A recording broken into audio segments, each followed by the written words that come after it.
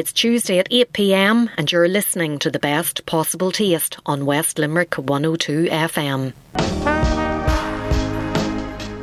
You're listening to The Best Possible Taste on West Limerick 102 FM. Good evening and you're very welcome to this week's Best Possible Taste. I'm Sharon Noonan and coming up on the show tonight I have two fantastic guests for you. First up, we're going to talk to food writer and consultant Ali Dunworth about a number of different Irish chefs who are making a huge impact on the food scene in London. And closer to home, Kathy Curran, Communications Manager with the National Dairy Council, joins us to tell us about the Dairy Chef competition. But before we hear from our two lovely guests this evening, may I take this opportunity to remind you about how you can make contact with me here at The Best Possible Taste. You can drop me an email, sharon@sharonnoonan.com, or you can tweet me at Queen of Org, as in Queen of Organisation, and I'm also on Instagram at Sharon J. Noonan. So it's always a pleasure to have food writer and consultant Ali Dunworth on the programme. And tonight Ali joins us to tell us about an array of wonderful Irish chefs who are London based and making a huge impression on the food scene and bringing the quality of Irish ingredients to the fore. Bon appetit. Yummy. Grubs up. Delicious. Ali, great to have you on the programme tonight, and we're going to talk a bit about London. You had a fantastic piece in the Food and Wine magazine there recently about some amazing chefs in London that are Irish, in fact. But before we come on to that, you are no stranger to London because you worked there and you lived there for a number of years. I did. I moved to London in 2002. Which someone pointed out to me the other day was 20 years ago. I was 21 and I moved over there to go to university. I did like a degree in journalism, but in fashion college. And I got a job in a bar straight away, as you do through my cousin's friend owned pubs in Covent Garden. So I think that's what everyone does when they come to London. I lived with my dad's cousin. You always have the connections. And I went into a bar in Covent Garden, Trafalgar Square, and from that I ended up getting to know sort of the restaurant scene around there, and I also read Kitchen Confidential at the time, and I became really obsessed with the whole world of chefs and cooking, and London was the epicenter then. I think it still is now, but it was very exciting then compared to like what you'd grown up around. And I stayed in restaurants, so when I graduated I ended up kind of combining my journalism and broadcasting degree with my restaurant contacts and chefs, and ended up working in food TV. So that was a kind of unexpected but very exciting sort of world to get into. And one of the chefs that we're going to talk about tonight is maybe known to a number of people because of TV, like Saturday Kitchen. Ready Steady Cook would have been one of the popular ones a good few years ago as well. And that's Anna Howe. I've actually heard her podcast, I think, with the Gastro Gaze, and she sounds like a really fun person to be around. Yeah, I mean, Anna is brilliant. I actually didn't meet her in London. I met her back in Dublin the first year she came and did a demo at Taste of Dublin, and I was working in the festival and I had seen like her CV and the restaurants she had worked in London. She'd worked a lot with Anthony Dimitri, who was a chef I had worked with and eaten in his restaurants, and knew the kind of skill set she would have from that. So it was really excited to talk to her, and like she has then like catapulted herself since then. She worked for, I think she left there, worked for Bob Ricard. She's opened her own place now called Myrtle in Chelsea, and it's beautiful. And she also is all over TV there. So she does Saturday Kitchen, but she also, I think, is on a morning BBC show all the time now. And she's one of the soundest people you'll ever meet as well, which really helps. All the other chefs that are featured in the article that you wrote, they're very, very proud of the best of Irish ingredients. Yeah, and in Anna's restaurant, she has a kind of Irish tasting menu. So she has the tasting menu done by county, so she'll have ingredients from each county.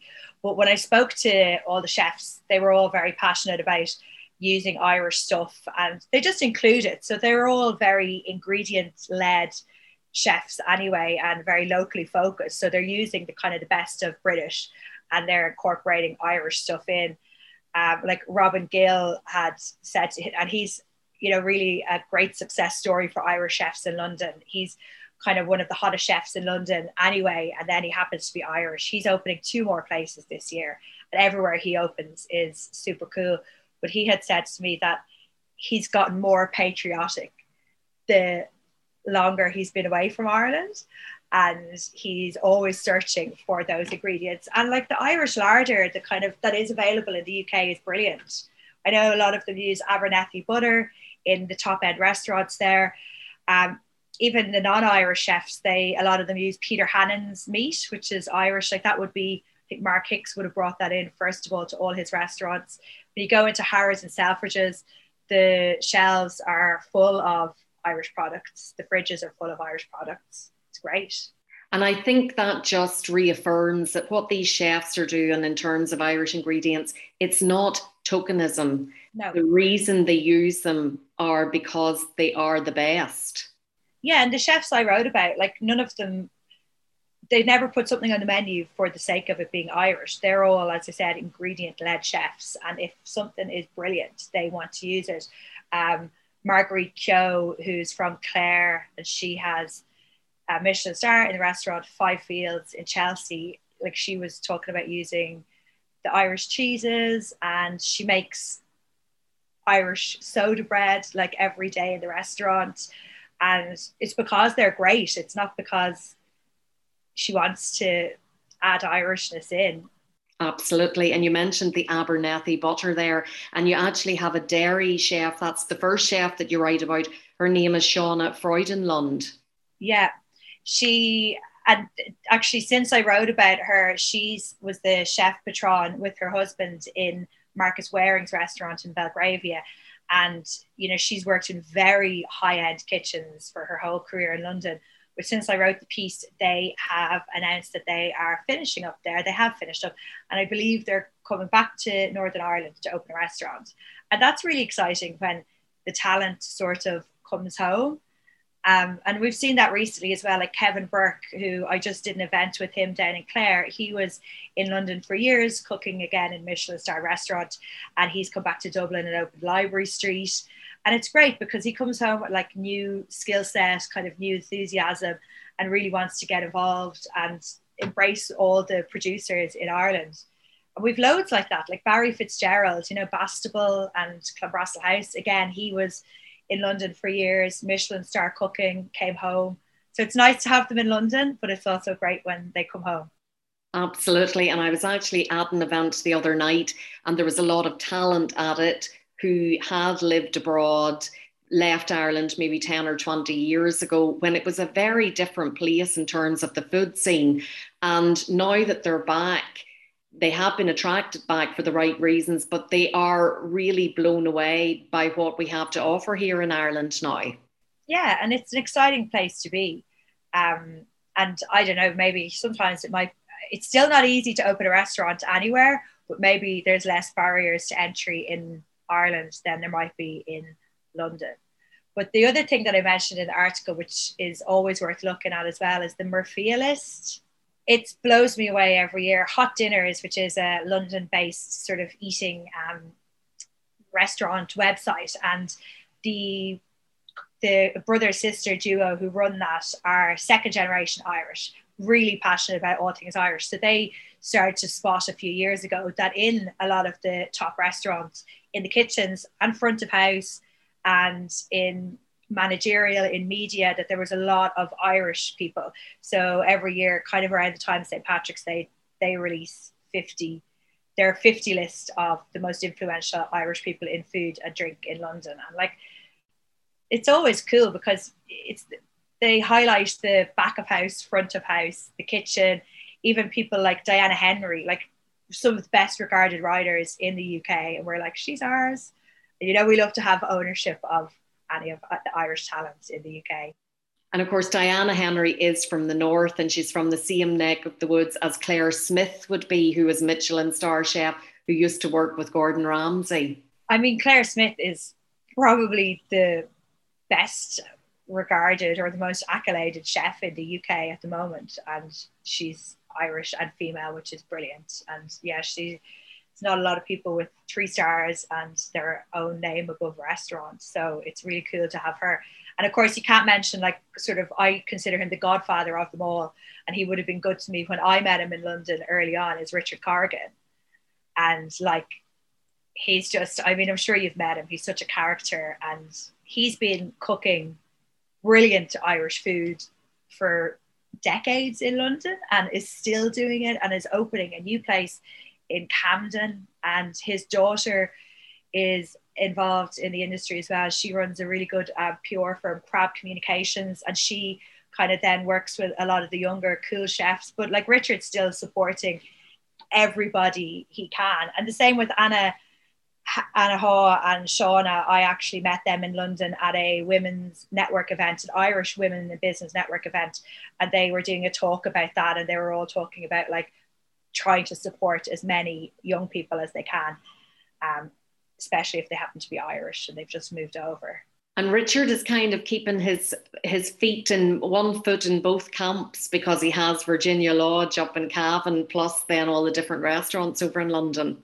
Yeah, and like, he's very good at it, and he has obviously an amazing team around him, and it's cool to see like a lot of the family involved. But I had written this into the article but had taken it out, but I remember eating in Richard's restaurant, Lindsay House, which was in Soho. And I'm going to say I ate there, it must have been the early 2000s. And he had this really cool restaurant there that had a Michelin star.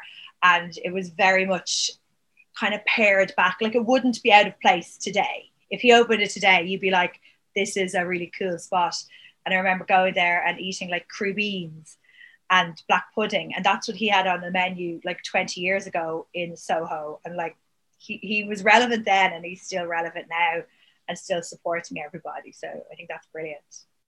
And tell me about Max Rocca. I haven't heard of him before. Oh, well, he's like, again, one of the hottest chefs restaurant openings in London. So Max is a great chef, but also happens to be the son of John Rocha and sister of Simone Rocha. So they would be very well known. And he opened the restaurant, I think, only like during around the end of lockdown in East London, which is really cool anyway. But again, his restaurant is, and it sort of reminds me a bit of what Lindsay House was like then, because it's very pared back. There's really simple ingredients, but done really well. It is full of like the coolest people. You can tell every table, like, you want to eavesdrop on the conversations. It's that kind of restaurant. And he's doing great stuff. Like St. Patrick's Day, he did a chicken fillet roll pop-up this year, and like DC Fontaines and Kojak were DJing there. So he knows all the, I think he did a lot of catering for music industry before he started the restaurant. So he has all the kind of connections as well, which is brilliant. But it's cool to see him in all the London lists as well, not just in the Irish list. And he has been reviewed. Like Katie McGuinness reviewed him and gave him a great review, I think, last year. So yeah, she was raving about him as well. And speaking of music, I read in the section that you did with Anna in Myrtle, like she'd have the Cranberries and the Cores on playing in the background.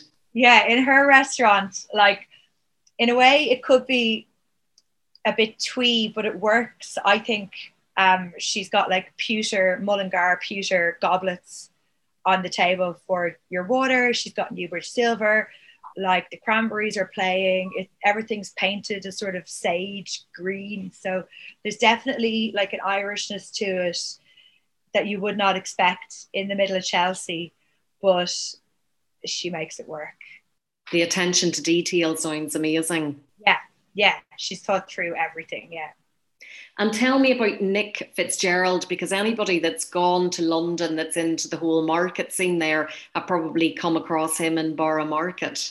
Yeah, and he's in Borough Market, and like obviously you wouldn't know from at all that there's anything Irish about his stand, because it's called Taco Padra, and it's very Mexican, very Spanish.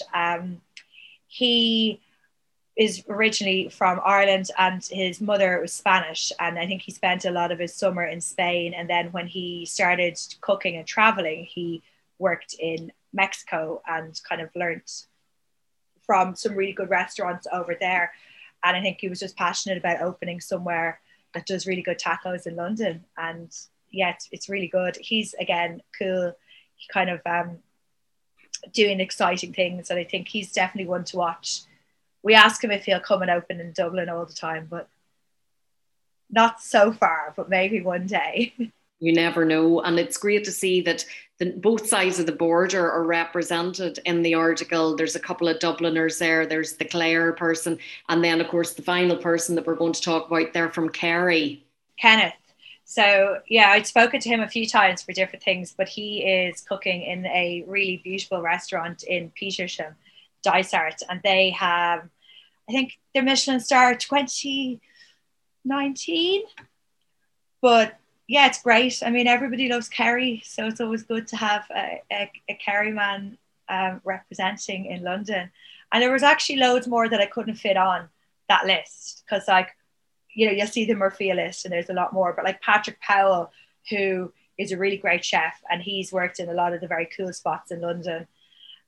There's another guy like Gareth Fitzgerald who has when you were talking about the kind of market stall and things a bit more casual, he has like a sandwich thing called Butchie. So he does fried chicken and stuff like that. Really cool. Like I could have done 5 more pages at least. And I think it's fair to say that London is maybe a bit further ahead than Ireland would be in terms of the food scene. So it's a great place to kind of get your start and see what works and what you enjoy and then bring it back to Ireland. Yeah. And I think that gap is shortening. Like I would have thought a few years ago we're sometimes we were 10 years behind some of the stuff that was happening. But now, you know, the world is smaller in a way, even though we've traveled less in the last few years. I think Instagram is a great one for chefs connecting and sharing ideas. But it still doesn't work, obviously, to see something on Instagram and then try and replicate it. But it is great to have that kind of network open for the chefs. And I think people go over and eat in London a lot more, do stages. Like a lot of the London chefs will come here for events. Like I work on the Big Grill. I will always try and get there's loads of great barbecue chefs over there. So it is great to see. I don't think we're that far behind as we used to be, but always, a few years. And tell me, whenever you go over there now, do you feel that, gosh, you really miss London and you'd like to be back there? Or are you happy enough with those little short visits on a regular basis? Yes and no. I love London. I would never rule out going back and spending time there. And I still have loads of friends there.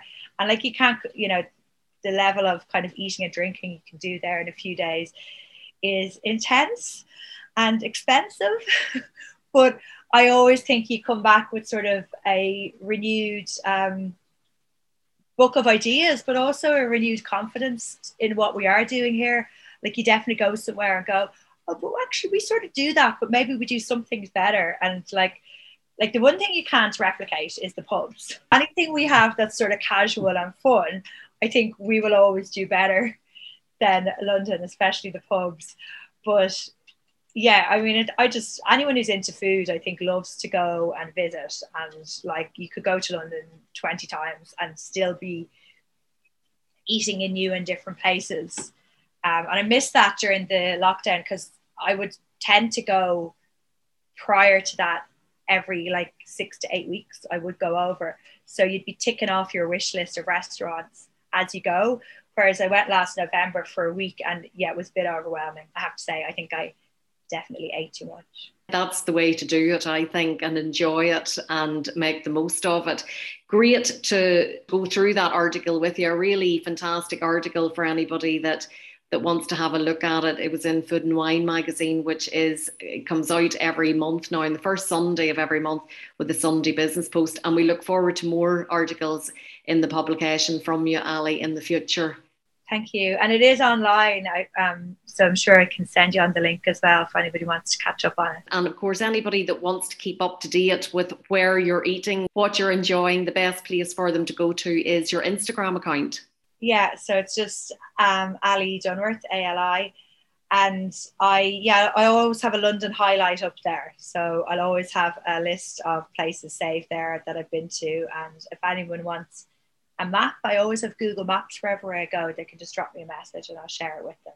And every Friday you're great at sharing some food news on a Friday. Yeah, on Friday I love to do a roundup because we get a lot of press releases and sort of messages on Instagram of new stuff happening. So as much as I can, I try and kind of filter it down and share the stuff that I'm interested in. It's great to have a spot to do it on, and it's nice that people follow it and kind of ask me about it each week. So yeah, I'm enjoying it. Well, look, it's a great resource for people that are going to London and indeed anywhere else, and to keep up to date with what events are happening in Ireland also. So we appreciate you taking the time to do that and to share that with everybody. And thanks a million for talking to me tonight, Ali. Thank you. Talk to you soon. You're listening to The Best Possible Taste on West Limerick 102 FM.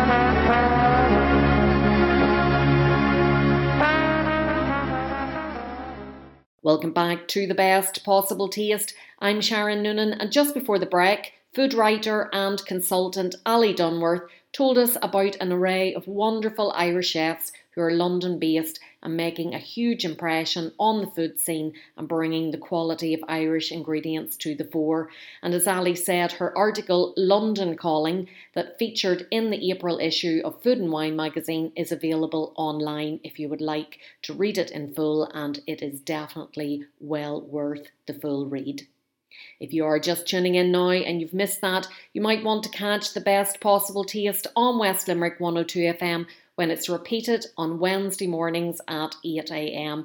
And the podcasts are available to listen to on sharonnoonan.com, as well as all the usual places where you find the podcasts, including iTunes and the podcast app. Now, last week here on The Best Possible Taste, we heard about two different awards in the food and drinks industry, the Blas na Éireann Irish Food Awards and the Irish Food Writers Guild Annual Awards. Tonight, we're turning our attention to Chef Awards, and we're joined now by Kathy Curran, Communications Manager with the National Dairy Council, to hear about the Dairy Chef competition. Bon appetit. Yummy. Grubs up. Delicious. Kathy, thank you so much for joining us on The Best Possible Taste. Tonight we're going to talk about a competition that is specifically for students who are training to be chefs. Tell us what it's called and what it's all about. Yeah, sure. So in 2018, we set up a competition called Dairy Chef in tandem with, at the time it was DIT in Colborough Street. And it was ourselves, the National Dairy Council in Ireland, and the French Dairy Council, CNIL, in Paris. So it's culinary students in Ireland and in France. And it's a competition that was conceived to encourage, I suppose, cross-country collaboration, because we work very closely together. And also the universities have very good connections between European universities for Erasmus, as you know, for the exchange program that works away between different colleges across Europe. So we set up this competition where French and Irish culinary students compete in team pairs, basically. So one French student, one Irish student, and they have to create a 3-course menu with French and Irish dairy produce in each course as a kind of star ingredient. So it was a way, I suppose, for us to promote the taste and provenance and excellence of dairy produce in both countries, and also for culinary students to have an opportunity to travel to either France or Ireland to take part. So the first year in 2018 was held in Colborough Street DIT in Dublin, which is now Grange Gorman, as you know, and it's Technological University. It's being renamed. And then the second year we were in Paris in 2019 at the CF Médéric Catering College in Central Paris. Then we had a 2-year gap, as you can quite imagine. I don't need to tell you why that was.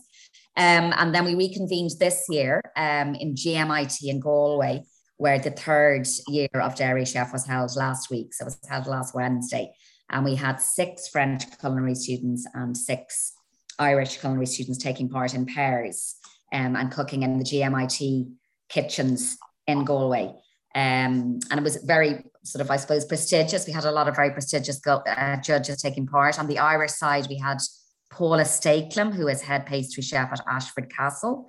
We had John McKenna, who is a celebrated food writer and commentator. And then we had a representative from the French embassy in Dublin, also taking part in the judging. And from the French side, we had the head chef from the Ministry of Food and Foreign Affairs in Paris, who flew over. And the head chef of the Irish embassy in Paris was judging on the French side. So some really prestigious, high-profile judges involved. And it was really a fantastic day at GMIT. Jacinta Dalton, as you probably know, heads up the Food and Culinary Arts program there, headed over by Coach Noon, who is very well known in food circles. So the chefs, the culinary students cooked away in the morning time. They had a cook-off. And then the judges judged the 3-course meals. So a bit like MasterChef, they tasted then the 3 courses, and there was two people were awarded the prize at the end. And we had a lovely dinner then in the evening that was attended by the Mayor of Galway and the French ambassador to Ireland. So it was a really great competition. It's the 3rd year of it, and it's just a lovely way to forge, really nice ties between the culinary institutions in Ireland and in France. So a lot of the tutors would have attended with their students, the Irish tutors from various catering colleges around Ireland would have come along for the day and sort of supported their students in the cook-off. So yeah, it's a really great competition. And from the students' perspective then to enter it, it starts in September, does it, at the start of the academic year? And what's the first stage in the competition? So they first have to sort of to send in a 3-course menu that they work in the pairs. So you can imagine there's one student in France and one in Ireland, and they're paired up at that time in September. So they meet each other online, and they then have to put together a menu and cook that menu and photograph it. So that forms part of the application to enter the competition. So really it was incredibly high standard that we had these photos and the beautiful recipes from each of the pair of students that were entering. And I think the closing date was just before Christmas. They came together in September, and they had to cook each course and photograph it. In some cases, they sent a video, and that was sent in to the judging panel for judging. And then they shortlisted after Christmas in January for the cook-off to take place. So then there were the 6 students from Ireland and 6 from France, and each pair was then informed that they were taking part. And then on the day, they were given a mystery basket of ingredients. So a bit like you'd see on BBC MasterChef, that there's you have sort of to think on your feet, and you're given a box of ingredients with a large cross-section of that being French and Irish dairy produce, and sort of how you can create a dish where the dairy is really the ingredient in each course. So it's a nice idea, and it creates a lot of excitement and buzz on the day, because they have to think on their feet. So they have to kind of create something there and then. So that's quite challenging. And whenever they're being paired up, the French student and the Irish student, what way does that work? Is it kind of like potluck? You just randomly do it, and then on that day, that final competition day, that's maybe the first time that they've met each other. Completely, Sharon. Yeah. So we have sort of a coffee and pastry at 8 a.m. in the morning before they start cooking at 9, but that's the first time they kind of meet each other. And then what's also interesting about the competition, as you can imagine, is the language challenges, right? So I mean, I suppose we're all mother tongue English, but the French students wouldn't probably sometimes have quite limited English, and so it's amazing how they can communicate actually without speaking. So if you're watching them cooking, they just manage to communicate through, I suppose, just activity and sign language almost, and how cooking can cross barriers and language barriers, that they just manage to create a 3-course menu where they're not maybe verbalizing throughout the cooking time with each other, and yet they create these beautiful results that are judges. So that was quite interesting as well. And in terms then of the skills that they require as a result of entering this competition, it's certainly not limited to the cooking skills. There's the communication skills, the teamwork. They learn so much from it by the sounds of it. Exactly, Sharon, completely. So it's like, cross-cultural piece where you're, meeting students from other parts of the world and you're learning from them. So there's skills that each of them learn from the other. which I think is really, really good. And then, as you say, it's absolute teamwork, right? Because you've got to work in pairs, you've got to work with the other person, you've got to see in terms of timings, because it's strictly timed as well. They were given 2 hours each pair to produce, which isn't actually a huge amount of time. It seems like it's a lot of time, but if you're working under pressure like that, it can be challenging. So you do really have to use great teamwork skills to create, I think, the lovely dishes that were produced. Now, and tell us about the lovely dishes that were produced, because I'm sure whenever you think about the dairy ingredients available in Ireland and France, like there's some of the most fabulous flavours and tastes there. So tell us about the winners and what they made. Yeah, just amazing concepts where they would have used, for example, whey, buttermilk, some really interesting sort of not dairy products you'd normally use day to day, so slightly different parts of where they kind of separated the curds and whey and used the whey in a dish and used the curds in another dish. So very kind of innovative use of dairy. The winning pair also made ricotta by hand on the day. So that's an incredibly innovative piece because, you can make it reasonably quickly, but, it would normally be easier just to buy it, but they actually used it in I think it was their starter dish where they used a handmade ricotta that they made that day. So that was incredibly innovative. And then I think the use of different cheeses from France and Ireland. There was a Munster, which is a type of hard cheese in France, was used along with the Coulini from Ireland, and how the two cheeses marry together in one dish can be really interesting cross-section of flavors.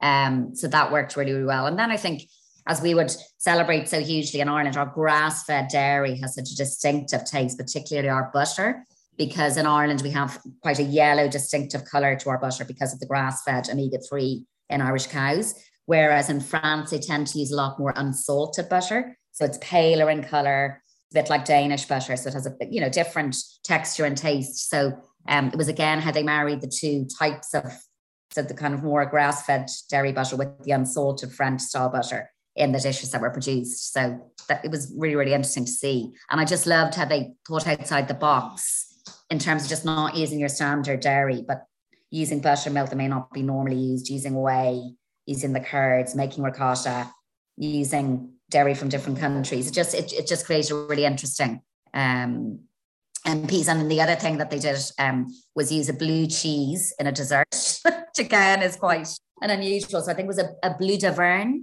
that the winning team used in their dessert, which is quite unusual to have blue cheese used in dessert, but it was married with a poached pear, which actually, as you would know, works very well. That kind of sweet, sour cheese, blue cheese with the fruit can work very, very well. So that was also an interesting thing that they did. So all in all, I think there was great innovation shown on the day.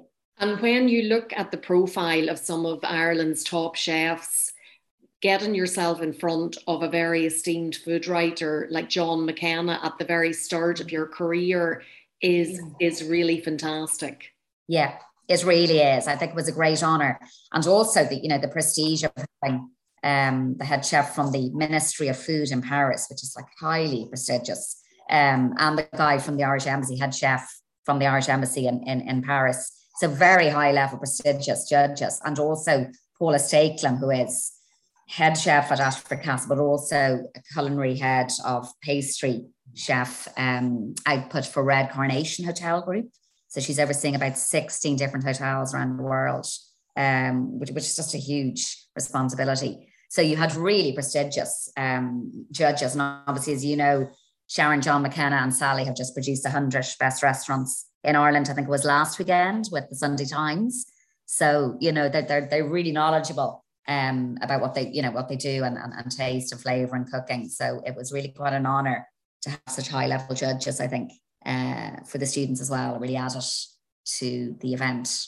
And there is no denying that at the moment the hospitality industry is crying out for chefs. So the opportunities that entering a competition and winning the competition, but also just entering a competition of this nature, the doors that it can open for you really cannot be underestimated. Yeah, completely.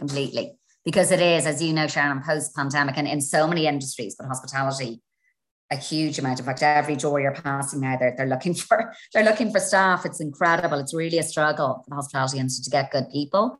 So, top chefs and top talent is always, is always a need. So I think a competition like this would spearhead someone, and they can put it on their CV going forward that they've won this very prestigious competition at such a young age. I mean, these guys are all being well under 21. It's a great accolade. And I think when they apply for their jobs post-graduation, to say that they won it is a huge, huge accolade. I know there's competitions like Eurotalk that people like Mark Moriarty have won in the past. And you look at where his career has gone, it's they can be really, really valuable in terms of raising someone's profile at a very young age, even as a student. And I suppose the opportunity to get into maybe a top kitchen on graduation is ultimately, I suppose, where everyone wants to go.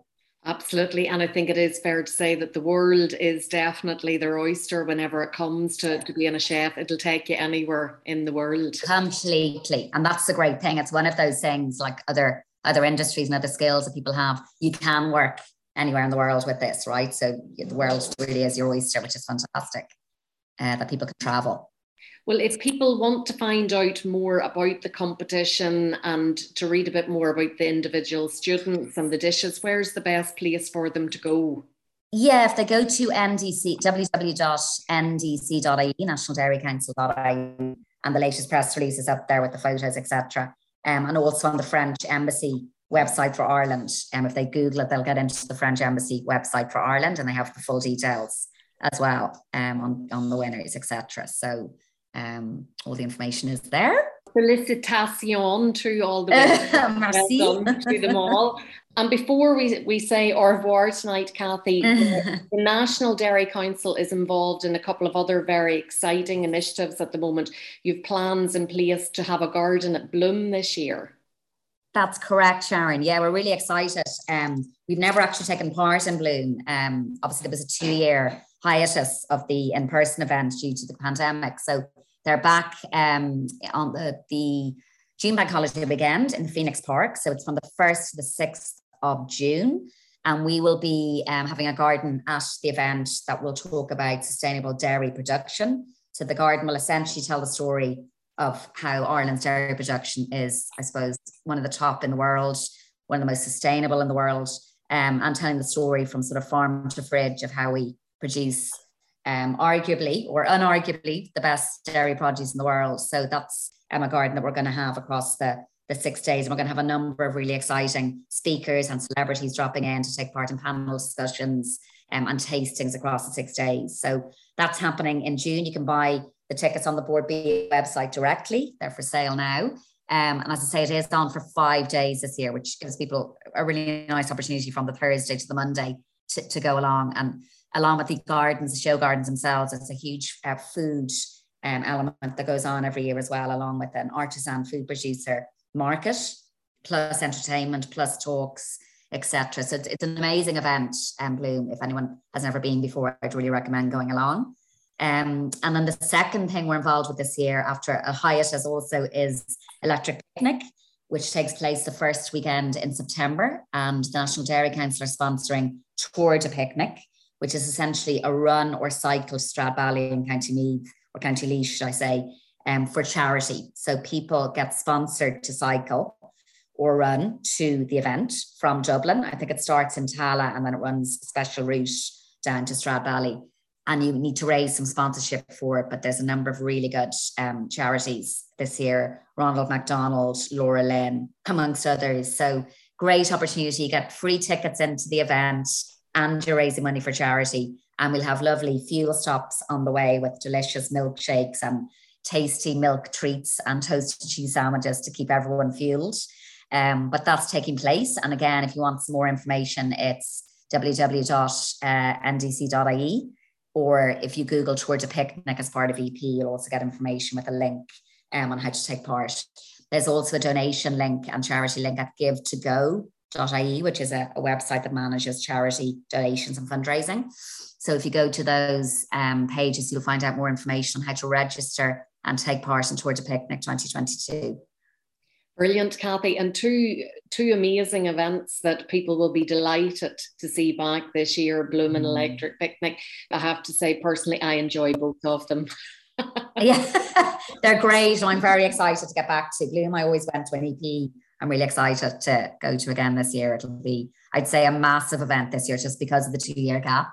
People will be more excited than ever to take part and go along and listen to live music and hear great talks and have lovely food, you know. So it's great to see them back again, the live events. So much to look forward to, and we really appreciate you taking the time to tell us all about it tonight, Kathy. And we might talk to you again closer to the time about Bloomin' Electric Picnic, just to find out more whenever more of the details are finalised. Brilliant. I'd love that, Sharon. Love to chat to you again. That's brilliant. You're listening to The Best Possible Taste on West Limerick 102 FM.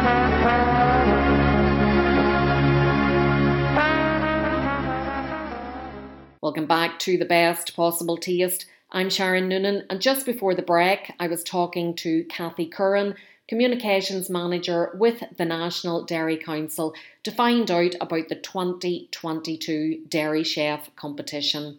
And earlier on in the programme, food writer and consultant Ali Dunworth told us about an array of wonderful Irish chefs who are London-based and making a huge impression on the food scene. And as Ali said in the interview, her article London Calling, that featured in the April issue of Food and Wine magazine, is available online if you would like to read it in full. If you're just tuning in now and you've missed all of that, you might want to catch The Best Possible Taste on West Limerick 102 FM when it's repeated on Wednesday mornings at 8 a.m. And the podcasts are available to listen to on SharonNoonan.com, as well as all the usual podcast places, including iTunes and the podcast app. And that brings us to the end of the programme tonight. But before we finish up, a quick shout out to 1826 Adare. In my chat with Kathy Curran just before the break, Kathy mentioned Mark Moriarty, who won the Eurotalk Young Chef of the Year competition a few years ago and then went on to win the world competition. Well, Mark is the guest chef working with 1826 Adare chef patron Wade Murphy to celebrate 1826 Adare's 9th birthday in a couple of weeks' time. Unfortunately, it's all booked up, but I am sure you will join me in congratulating Wade and Elaine on their 9th anniversary. I cannot believe it is 9 years. Thanks to all of you for listening tonight, and to my guests, Ali Dunworth and Kathy Curran. I'm taking a break for a couple of weeks to enjoy Easter with the family, and I hope you have a great one and get to indulge in copious amounts of chocolate eggs. Until next time, bon appetit. Do you want to get in touch with The Best Possible Taste? Do you want to come on, share a recipe, review a cookery book, or just have a general chat about what you like to eat and drink? All you have to do is get in touch with me, Sharon Noonan, by sending an email to s.noonan@live.ie or send me a tweet @Queen of Org. Bon appetit!